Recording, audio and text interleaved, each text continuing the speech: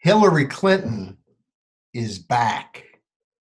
Now, maybe not really back, but this whole presidential race has become, I mean, you've got President Trump with a majority of the country disapproving of him. And yet, the Democrats, it's just hard to see anything, any candidate emerging who isn't pretty doggone unpopular enough to reelect an unpopular president. And and as if to say that in spectacular form, the Epic Times had a story where Hillary Clinton mentioned that she has been deluged with requests that she run for a third time to be president, and that she declined to rule that out. Uh, it sounds like the beginning of a tremendous third installment of a horror movie. What you're saying is that Hillary Clinton is now like the hockey masked figure in Halloween. Down and then there he gets back up again. Where did he go? Next movie. Yes, it's just the idea of Bloomberg getting into this race so late, and of course there's a little bit of a discrimination against wealthy people, because part of the way you get into the debates is to raise money from lots of people in different states. Well, who wants to write a check and sacrifice so that Bloomberg can have money, or that Tom Steyer, who seems like, I mean, it's almost like you want to help Steyer out. He's only worth 1.6 billion. That's it. I mean, Bloomberg's worth 53 or 54 billion. So, I mean, we don't even know exactly what Bloomberg's worth, but the difference is about what Steyer's worth. The difference between whether it's 53 or 54 or whatever. So, this is, and it is funny that the Democrats' next debate looks like it will be an all-white debate, which is no big deal, because because I'm not interested so much in what somebody's skin color is. But it's somewhat interesting in that the Democrats are so big on, we must have, even if it's complete tokenism, we're going to have everybody represented, and that somehow makes it much, much better. The ideas that come forth if you have other people represented. And diversity, I kind of like diversity. Makes things interesting.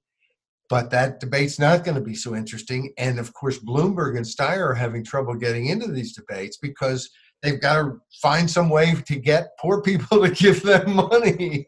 And it's tough. So they're spending a lot of money in the campaign. And of course, it's all this billionaire, kind of anti-billionaire talk, even though most of the candidates are millionaires. And we've said numerous times, it's funny that Bernie Sanders used to talk about millionaires and billionaires, and now he only talks about billionaires because, of course, it's come out that he's a millionaire. So the Democratic field as a whole is pretty doggone interesting, comparing what's happening to what they say they believe. But you look at them individually, it's not much better. It's not any better. Joe Biden, I mean, from day one, he just isn't with it. And of course, he's never been a good presidential candidate. He's run numerous times. He's never gotten anywhere. And he was picked as VP, and that seems to be his claim to fame, and that he's not as crazy as some people in Washington, which is true. But we refer to him as Mr. Magoo. He was talking about his leg hair, and he goes on these different rants. A man confronted him about what's his son doing with this job in Ukraine with an oil company, since he doesn't, an energy company, since he doesn't know anything about energy. And I thought that whole response was very canned. not real. I mean, it was canned, although it was delivered as if the can had been damaged in shipping. But Biden he's not with it, and I mean that.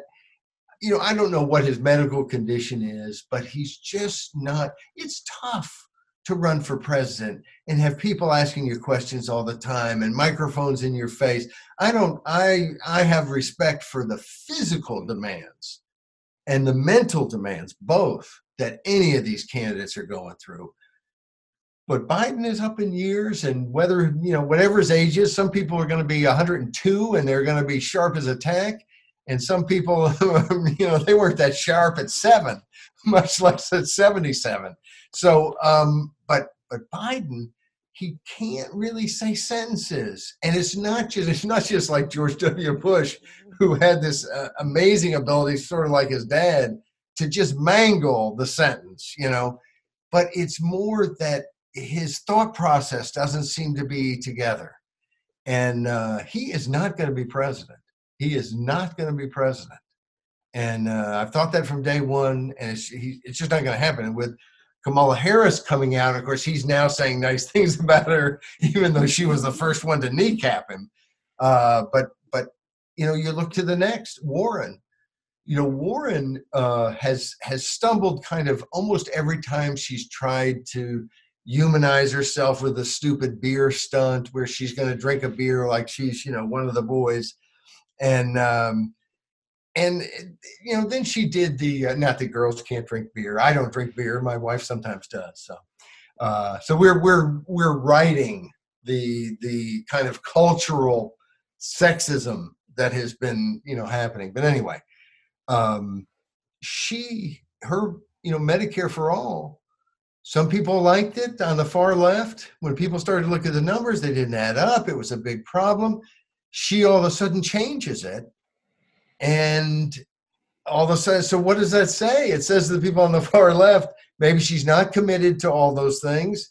Thank goodness. And it says to the people in the middle, ooh, she'll go anywhere, but who knows where she's going to start going after she's elected. It's a real problem because I think she's lost some credibility, and I don't mean that in a stilted way. I mean that in a very real way that people just don't trust what she says quite as much as they once did. Even if they disagree, they don't have the same feeling that maybe she's at least talking something she believes. And then you get to Sanders, who I just think is kind of Warren, except he says, I am a socialist. And I did take my honeymoon in the Soviet Union, which, all the Russia bashing these days, I still like Russia a little bit better than the Soviet Union. So, but not Mr. Sanders.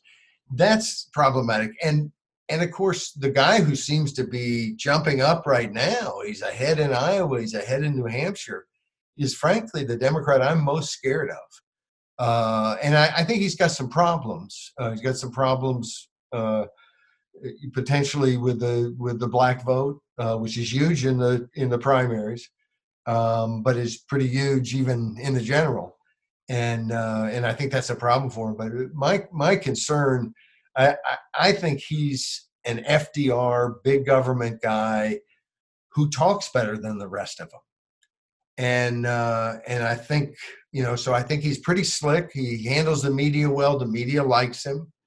He has, he would be the first openly gay president.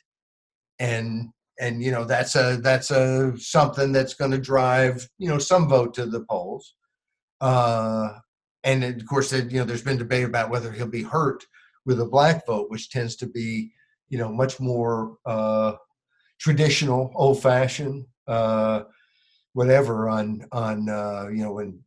Barack Obama won with a big black turnout in California in 2008, not only did Obama win, but surprisingly to many, the Prop 8 gay marriage ban passed, and the feeling was from exit polls and so on that the higher African American turnout in California drove the victory for the anti-gay marriage measure. So, it'll be interesting to see what happens there. But my biggest problem with him is with all the candidates. Mr. Trump. You can like these guys, their personality or whatever, and you have to watch them on TV sometimes. So you can pick and choose according to that. But it seems to me that it's their policies that matter, and everything else is usually a diversion. And Buttigieg, one of his first things was to talk about national service, and then to somewhat flippantly say, I guess it could even be voluntary or something. And I immediately came out with a commentary on it. In fact, I went to the YouTube and did a little rant on, this guy's got to come out and say it's not a minor thing, because we've talked about this National Commission on Military, National, and Public Service that the Congress set up to tell them, hey, should we keep draft registration and extend it to women or get rid of it? Should we have a draft? Should we military draft? Should we have national service, a forced national service program? And so this is back in the discussion, and they, like Buttigieg, often kind of talk about it as if it's all about service. And there's no real differences there between a draft where you're forcing people out of their lives and into the military, or it's offering someone a job where they can do service in the community and get paid something and be, it's maybe one of their first jobs and they grow as a person. These are two very different things. One's called slavery and one's called freedom and taking a job. So I look at Buttigieg and I say, this is a guy who, if he's elected president, will be looking to do things like national service, will be gung-ho for continued regime change and so on. So I see him as a pretty dangerous character. But it's interesting, which really leads us kind of to Friday's common sense, and I'll skip over a couple. No offense to my other commentaries, but Fridays we did two things long in the making.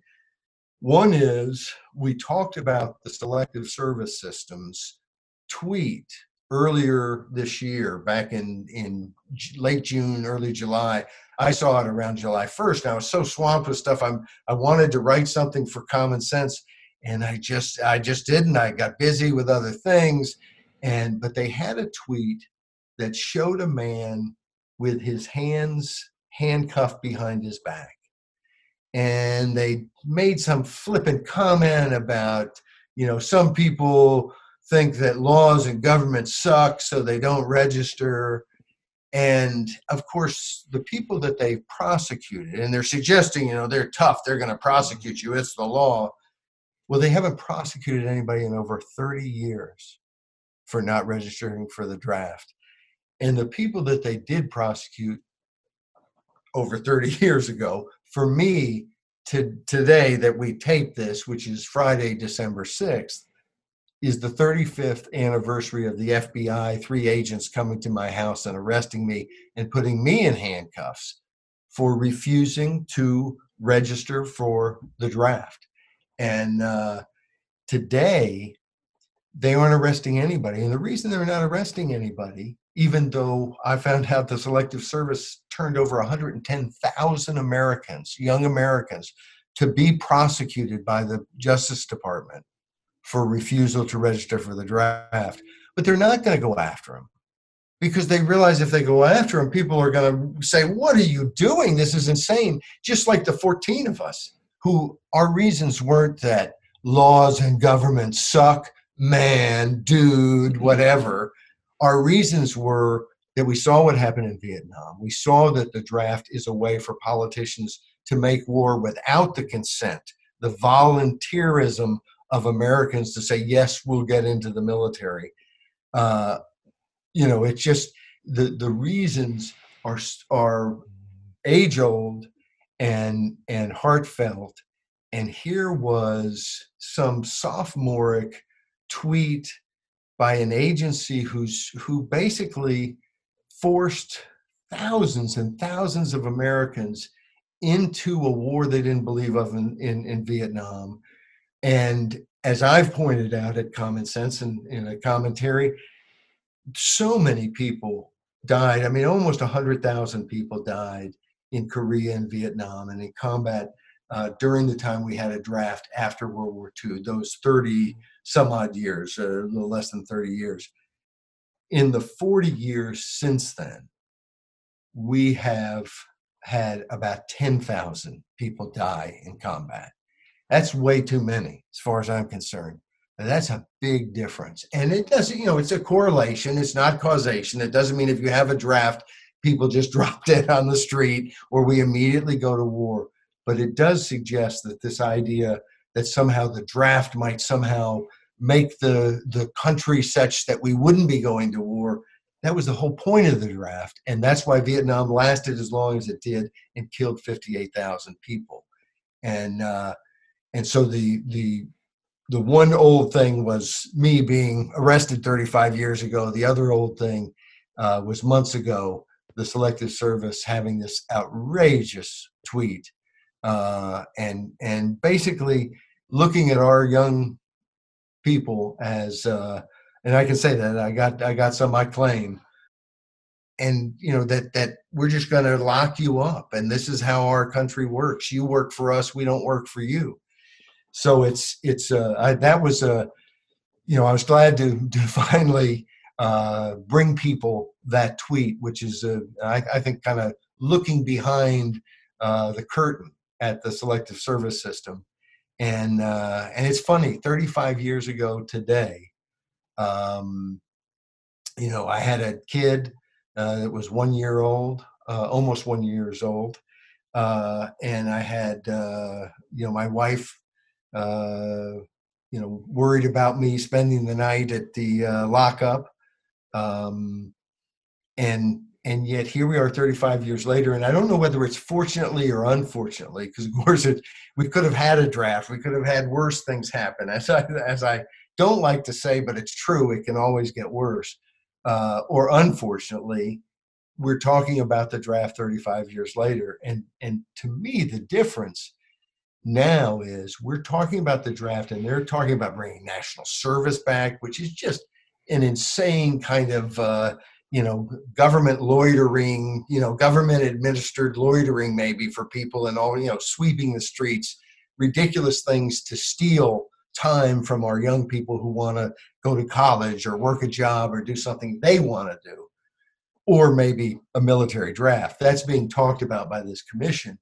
But they're also talking about whether they're going to extend draft registration. And there's no need to do it. There's no need. There's no military need. There's no political need. It's stupid. And it gets in the way of people living their lives. And it doesn't provide anything for truly defending our freedom and our country. And so this commission has asked for public comment. I've given them more than a couple, and I'm urging everybody to do that. Let's tell them. If you go to thisiscommonsense.com, and the commentary is, what is it? It's terrible. Now I'm going to forget it. I knew I choke. Terrible. Terrible twisted tweet. Twisted. That's what I couldn't think of. Terrible twisted tweet. That was actually my title, not yours. Yeah. So, but you liked it. I actually came up with about 8 titles for this one. Anyway, but if you go there at the very end, and we'll maybe put a link or something in here. But at the very end, it says here, it's a highlighted link. Go to that link. Go to the commission's webpage. There's a little block where you can type anything you want.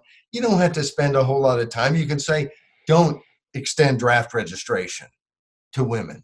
End it for everybody, or whatever you want to say. But I'd suggest that. And you can say no draft, no national service, no forced program where you take people out of their lives. That's called slavery. And say whatever you want, but go there and make a comment. It could have an impact on what the bozos in Congress, what this commission tells Congress to do, and then what those bozos actually do. So please go there today. Please, please. What else did we talk about this week? Well, we had something on Monday about the armed forces going Yes. into space. Yes, the new arms race. And in fact, antiwar.com picked that up and ran it on their site and gave us a nice link back and everything. It's interesting because it seems like China's in space, Russia's in space, the US is in space. War is going to go to space. And so, I'm not a pacifist. I'm for America being able to defend ourselves.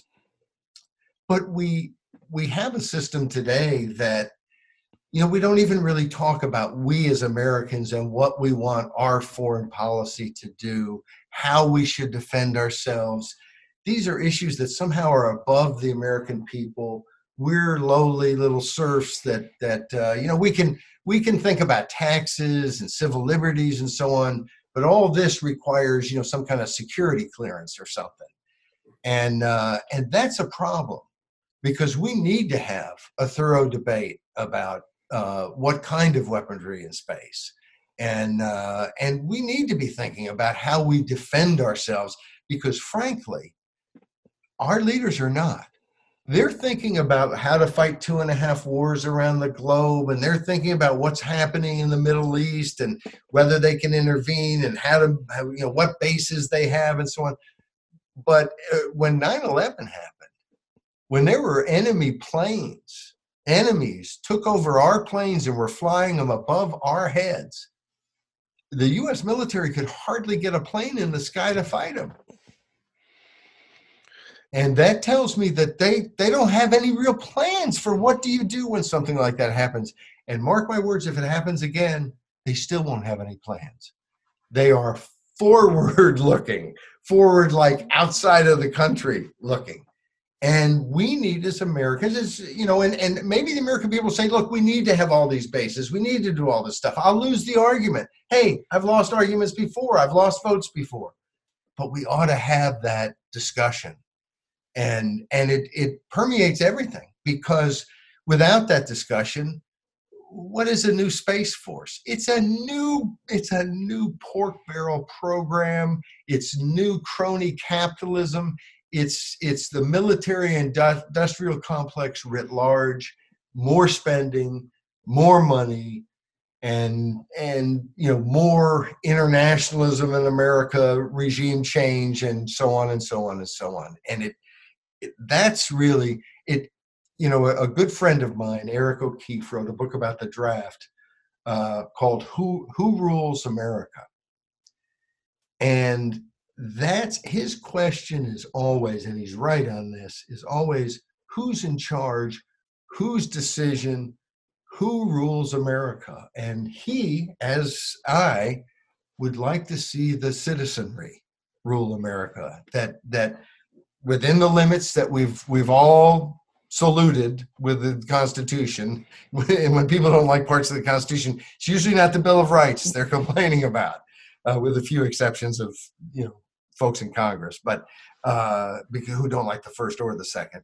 But the we now I'm going to lose my thought. Weak. Well, you were talking about who's controlling, who's ruling, who's making the decisions. Right. So the whole thing is, if the American people are making the decision, it doesn't mean it's going to be to my liking, that I'll say it's wonderful. But it's the age old, I've said it on initiative and referendum. Do I trust the people? No. But I trust the people a whole lot more than I trust the politicians. And that is even more true when it comes to war and peace. And we've, as a country, our president can take us to war anywhere he wants, anytime he wants. That's got to change. That's not what the founders envisioned. And do we really think we can have a system like that that's so easy to go to war and maintain the type of freedom we have? look at what happened in Iraq. I think one of the stupidest things ever done in human history, not just American history. And we're going to have more wars like that. Look at what happened in Libya. And why? Because there's no pushback. In fact, Obama would have been able to bomb and maybe intervene more in Syria had he not, even after he drew the red line, said, I'm going to ask Congress. And I think he was looking for an out. Well, in many ways, most ways, I'm glad he was looking for an out. But we need more than a president looking for an out. We need a constitutional system. I don't want to be an empire that polices the world. Maybe the American people do. I don't think so. I really don't think so. But even if they do, they need to be engaged in this. In other words, let the American people make some of these decisions. And that's why we need to speak out on how we raise an army. That's why we need to speak out on foreign intervention and what we're doing around the world. And we need to be thinking about space defense or whatever defense we are going to have, instead of being some client, some constituent, some customer who's treated as shabbily as the worst corporation would treat somebody. That's good old government. It's even deeper than that, though, because who rules? Right now, they're going through an impeachment process in which it looks to me like the intent has all along been that some insiders really resent the fact that a president was going to change foreign policy, and there the interagencies policies were going to be put on the back burner or discarded. That seems to be behind this whole Ukraine nonsense. Well, and I think it's more than, I think from what I've read and seen, and frankly, I've tried to avoid as much of it as I can. But I think there is some desire among Trump to use his office to get them to do things like investigate Biden. Now, he's got what seems to me to be a reason, an excuse, and maybe it is 110% an excuse that, well, there was corruption, or at least I think there looked like there was, and blah, blah, blah, blah, blah. But the bottom line behind all that is there's also a desire to hijack this presidency, and there is a deep state. And one of the things that I think smart people have to do is to realize that just because one side is evil, maybe evil isn't the right word, corrupt, bad, malevolent, doesn't mean the other side's not. And in essence, Trump may have tried to do everything they're alleging. I'm not sure that they have enough to say, for sure he did, therefore he's impeached and we're going to convict him in the Senate. And so a lot of it is, and people I respect think he should be impeached, yesterday. But I don't, because I think it's a huge mistake. It's not going anywhere. It's all about creating these rifts. And frankly, I don't think the American people are all that divided if they were focused on their agenda instead of the agenda of the politicians and the media. And those are big words, big groups. It's not every outlet, but in this whole narrative of the Trump administration, the entire time he's been in office, and I'm not sure he dislikes it. It may work for him, but the whole narrative has been Russia and now this and impeachment and can he survive, and he's not going to last a full term. And so, that's, I think, very troubling to people who voted for him and wanted him to shake up Washington. And it is a sign. I think we've seen the deep state is there. And most of us knew it was there before Trump, but I think it's more obvious. But it doesn't mean that Trump shouldn't respond to certain things. And doesn't have certain responsibilities where Congress is concerned, and he can go to court. They haven't wanted to go to court because I don't think they've wanted. There's been a number of people who they might want to require to testify, But Trump's been able to block them and say, don't testify. Well, when someone says, I'm not going to testify, then you go to court, and then a judge will decide whether that person's going to testify or not testify. They haven't wanted to do that. And in part, the Democrats have not wanted to take administration people to court because it will take time. And some of that is, I'm sure they want it to be timely and we're going to finish this and save the country. But I think a big part of that is they want this finished as soon as possible and not stretching further into the new year. I mean, I think if they thought impeachment was really very good for them, we'd be having impeachment hearings in January. They've moved ahead a little bit more this last week, right?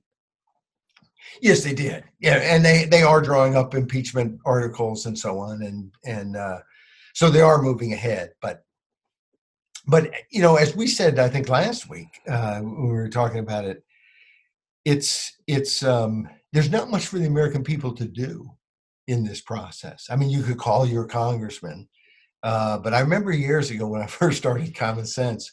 Sometimes not often, but I guess when I couldn't think of what to tell people to actually do about something, a couple of times I mentioned call your congressman. And there are times, frankly, to be honest, there are times to call your congressman where another voice could make a difference. I mean, sometimes I go vote knowing I might lose, but I want to send a message. So it is good to call your congressman sometimes. But first couple of times I mentioned that, I must have gotten I just was deluged, kind of like Hillary Clinton's request to run for president, except mine were real. But I got deluged with people going, Paul, come on, you usually make some sense. What are you telling us to call our congressman? That's a complete waste of time. And on most things it is. I mean, on most issues, our congressmen, they don't represent us, and they're not going to. And it would take a lot more calls than you probably have time to do. And I think, for instance, you'd be better off to go leave a comment to this National Commission on military service and on the draft and national service, that would have more impact, because their ultimate report to Congress could have more impact than calling your congressman about it. It is a problem, though. You see often, and we talk about often, and I think sometimes we don't want it to be true, but we're not behind enemy lines. Your neighbors, there's a lot of agreement. We're a great country, but when it comes to making change that is almost universally wanted, term limits, for instance. And the one commentary we didn't talk about was legislators turned lobbyists turned altruists. But on something like term limits, the fact that it doesn't happen, even when Democrats, Republicans, people in New York City, people in Wyoming, every demographic group is for it. It doesn't happen because the politicians do not represent us. They represent us with whatever time they have left over from representing themselves and the interests that support them. Not so crazy. A lot of people, that's kind of the way they think and the way they act. And it's definitely, as we all know, the way our representatives are. They don't represent us. And we've got to change that. And of course, in Michigan, there's a way to change that. 27 years ago, they put a measure on the ballot, and Michigan voters voted for it against a lot of money spent by Upjohn and I believe Ford Motor Company spent money, and other powerful special interests were shaken down by the legislators and Dingell and so on, and they spent a lot of money. Voters voted for term limits. They have been whining. The lobbyists and the legislators have been whining ever since. But at the end of the day, what they've done now is filed suit in federal court and making arguments that have been made a zillion times in courts around the country, never been successful, not going to be successful here. But it's interesting in reading their complaint, their federal legal complaint. one of the things they talked about is how term limits are a disaster because people can't gain enough skills to legislate with the tremendous legislative skill of states like New York or Illinois or New Jersey, where they don't have term limits and where there's a lot of corruption there, but they don't legislate as well as like Congress. Congress doesn't have term limits. Look how great. Oh, wait. Anyway, but interesting enough, as they talk about all the great, all the problems they've had that they just can't gain that expertise, they also listed all the bills that supposedly these folks had passed and made into law while they were in the legislature. I guess to say, wouldn't you want them back? Except it was while they were in the legislature working under term limits. So it just is amazing the way that they talk about these things. And at the end of the day, the only real reason they have that they don't like term limits is they want to stay in power. And we understand it. We all understand it. It doesn't make them, aliens from Mars. It makes them human. But it also makes them ex-officials. Let's keep our term limits law. And I think the people of Michigan will keep their term limits law, but they're going to come with every trick they possibly can. There's a lot of talk about a ballot measure, maybe putting stuff with it like some sort of ethics reform and ban gifts to lobbyists. Several states have done things like that, a ban on lobbyist gifts. And then, of course, at the end of the day, after people have voted for it, they find out that, well, the ban's not really real. But as they found out in Arkansas, the weakening of term limits is. So who knows what the legislature will do or what they'll do through some phony initiative that's put together by legislators and lobbyists and so on. But that's, that issue of term limits to me is kind of the canary in the coal mine. If you can limit your elected officials, you've just demonstrated that citizens do control their elected officials. If you can't, even with 70 and 80% support, then you're not in control. Your elected officials are in control. And you tell me how free a country that is, where citizens cannot control something as simple, as straightforward, and as universally supported. We have a lot of work to do in America. Well, that's for sure. But you shifted from the federal realm to the state realm there a moment ago. We don't talk very much about national or federal term limits. What's the state of that right now? There are a number of states that have passed calls for a convention, term limits convention, to propose an amendment. Missouri has, Alabama, Florida, seems to me there's one other, but they've got to get to 34. It's not easy, but that's the goal, and that would require Congress to do something, and either to say, okay, we can't stop the states from holding a convention to do this, or Congress might act themselves, thinking we'd rather write the amendment than let a convention write the amendment, because the convention would write a tougher amendment. But that's what's happening. And the U.S. term limits, I still serve on the board, has been working hard. They got people around the country. They've really beefed up their presence around the country, and I think it's hard to know how fast it can happen. But knowing the folks at U.S. term limits, they're working to make it happen as fast as possible. I think in a 2 or 3 cycles, you could see enough states do it. It's like a lot of things. Oftentimes you got to get that momentum. So many events in politics are watershed events where you're pushing, the water is pushing against the wall, and then, the watershed breaks and boom, things can happen fast. The Supreme Court decision in the 90s that sort of put the kibosh on legislated term limits. State was legislated, state imposed. right, state imposed Yes. at the state level for the federal office, right?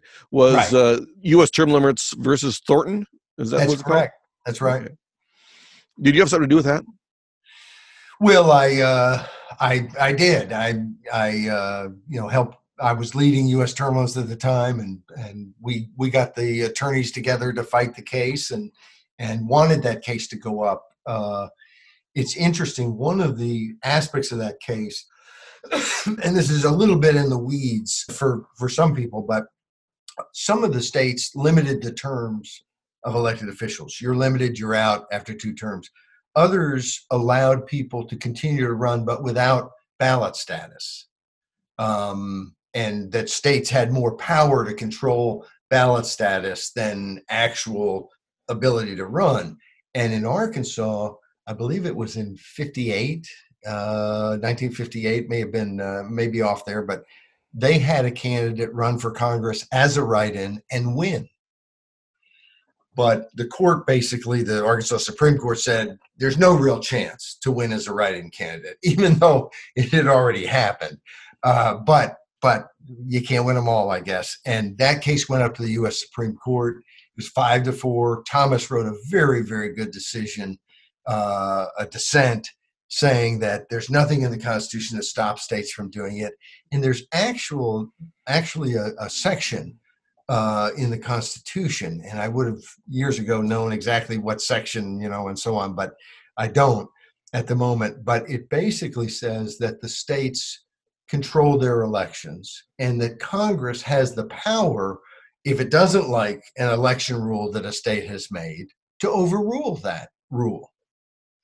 And, and basically creating some checks and balances. The federal government doesn't tell states how to do everything when it comes to who can vote in their state and things like that. It's decentralized, left to the states. But ultimately, especially for federal elections, the federal government can say, no, you can't do that. In essence, what the court did 5-4 was to usurp the power that the Congress had to overrule those. And one of the things we argued is Congress has every power to overrule these state laws if they want. But of course, to do so would have been political dynamite and may have blown them up. And they didn't, the last thing in the world they wanted to do was to use their constitutional power to tell the voters back home, no, thank you. I like Washington. The hot tub's nice. Leave me alone. Let me stay for as long as I want. And so, the court bailed them out.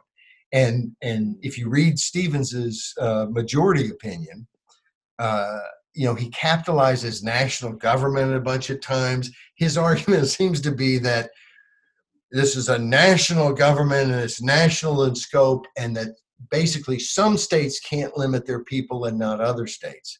But of course, no one was forcing these states to do this except their own voters. And that's the interesting thing that sometimes people don't realize. These measures won by huge margins.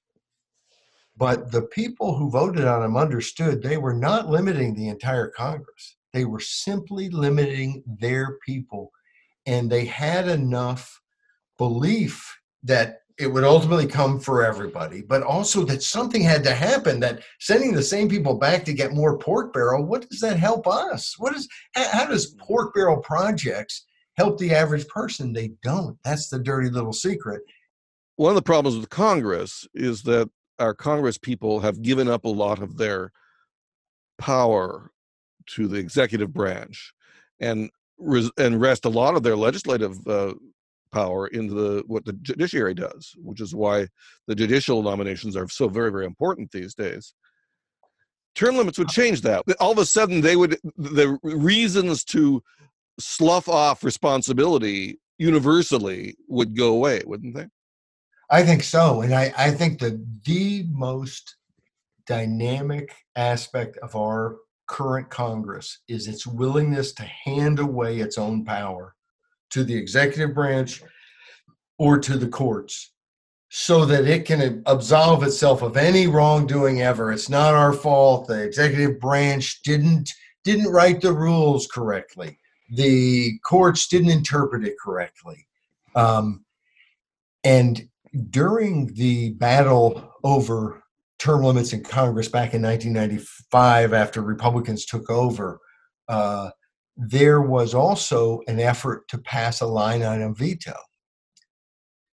We had urged Congress to pass a statute on term limits that simply said we recognize the states having this right to limit terms, and not absolving, not saying they didn't have the right to overturn them, but just that we recognize the state's right to do this, because that would have, it may have had some influence on the court. And it also, that's really all we wanted, is Congress to step out of the way and let's do it, because we'd already limited over 40% of the Congress. And we believed that that was a big enough block that they would demand that there be a universal across the board. But here's the interesting thing. They argued they didn't like the constitutionality of what allowing the states to do it, that they just, they didn't want to do it because they had the votes. They could have done it and it would have helped. They didn't want to help. Whereas, when it came to the power of, in my view, this was about their own power, whether they could stay or not. Term was very personal to members of Congress. But when it came to line item veto and handing away institutional power to the president, to the executive branch, they voted overwhelmingly to do it. So when it comes, and we've written commentary after commentary, why does Trump have such tremendous power when it comes to setting tariffs? Because Congress gave him all that power. Why does the president have so much power to make war anywhere he wants to make it? Because the Congress gave him all that power. We find it has to be at least a half dozen, if not a dozen, scripts that I've written since Trump has been president that have talked about, wait a second, how does the president get this much power? And then has concluded, Congress gives it to him. And it's a huge problem. And we can thank Mr. Trump for waking people up to the problem of a president with too much power. But trust me, the next president's going to have too much power, and all the presidents in my lifetime have had too much power. This is This Week in Common Sense, starring Paul Jacob. Paul Jacob writes a commentary 5 days a week on thisiscommonsense.com, and this podcast is where he wraps up the week's stories.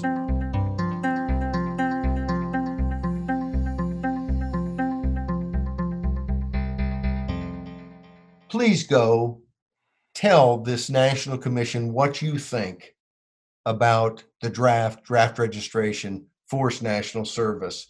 You can go to my Friday commentary at thisiscommonsense.com //12//terrible-twisted-tweet / and then just hit return. What the heck? And you'll go to my commentary at the very end. There's a link. It's marked here, and you can go hit that link. You'll go directly to the National Commission's page to leave a comment. If you already know what you want to say and just want to go directly there, here's the URL: inspiretoserve.gov/public comments. Go give them a piece of your mind. Save some kid, male or female's life and freedom in the future. Thanks.